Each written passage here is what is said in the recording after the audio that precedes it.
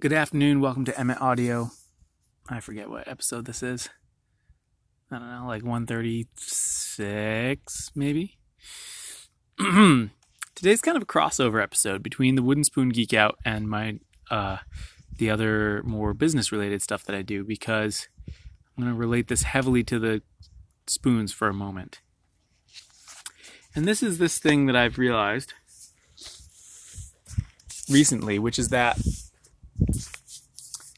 what we call skill is, to my mind, about 90% composed of these two things, which is, do you have the right tools for the job? And do you have as good a tool for the job as you can get? And the other part that composes the 90% is, do you understand the process of doing the thing and how using your tool, how the process of using your tool has all these nuances? And I think that those two things, the tools you have and the process you bring to bear with those tools, comprise, like I said, 90% of what we think of as skill. And I say this not to ruffle feathers or have an argument, but simply as an empowering statement, because I think we put too high an emphasis on somebody's skill or innate talent.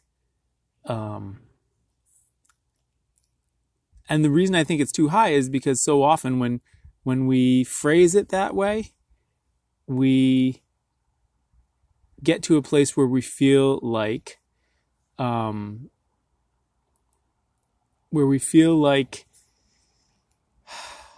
to describe this? Like you've either got it or you don't, right? That there's just some natural born talent that you've got, or that somebody put in so many hours and that it's the number of hours they put in that matter or that lead to their result. And I honestly don't think it's much of either of those. Do both those things help? Yes. Do they play some factor? Yes. But the vast majority of the difference that I have seen in the change in my own work, my own carving, has come from improving the tools that I bring to bear on the process and improving my understanding and articulation of that process. This is why teaching has been so valuable to me, because every time I teach somebody, I learn something new in trying to articulate the process to them in a way that they understand. Everybody understands things differently. And so in my struggle to articulate the process to my students, I understand it better and better and more clearly. And I can see the areas where I am weak, and I can see the areas where I have creative breakthroughs. But it's being able to articulate that process that helps me follow it. And when you follow a process with the tools that will give you certain results, in this case, let's call them knives. The knives that I have give me certain results.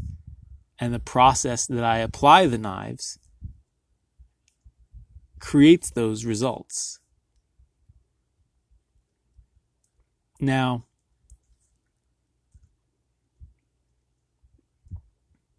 I think there's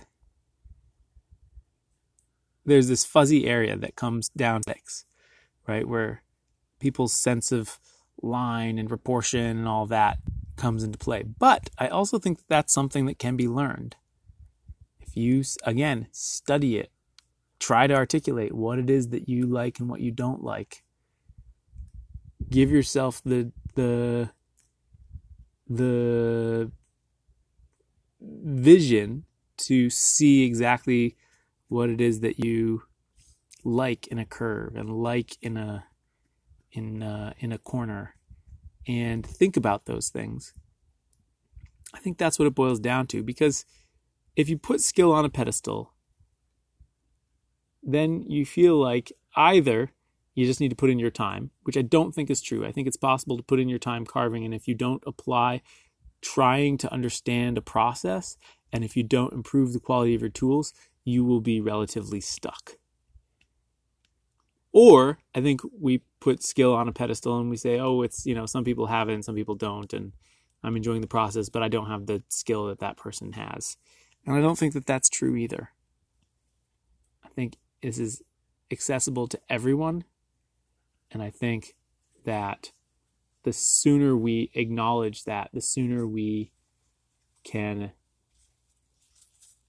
help create how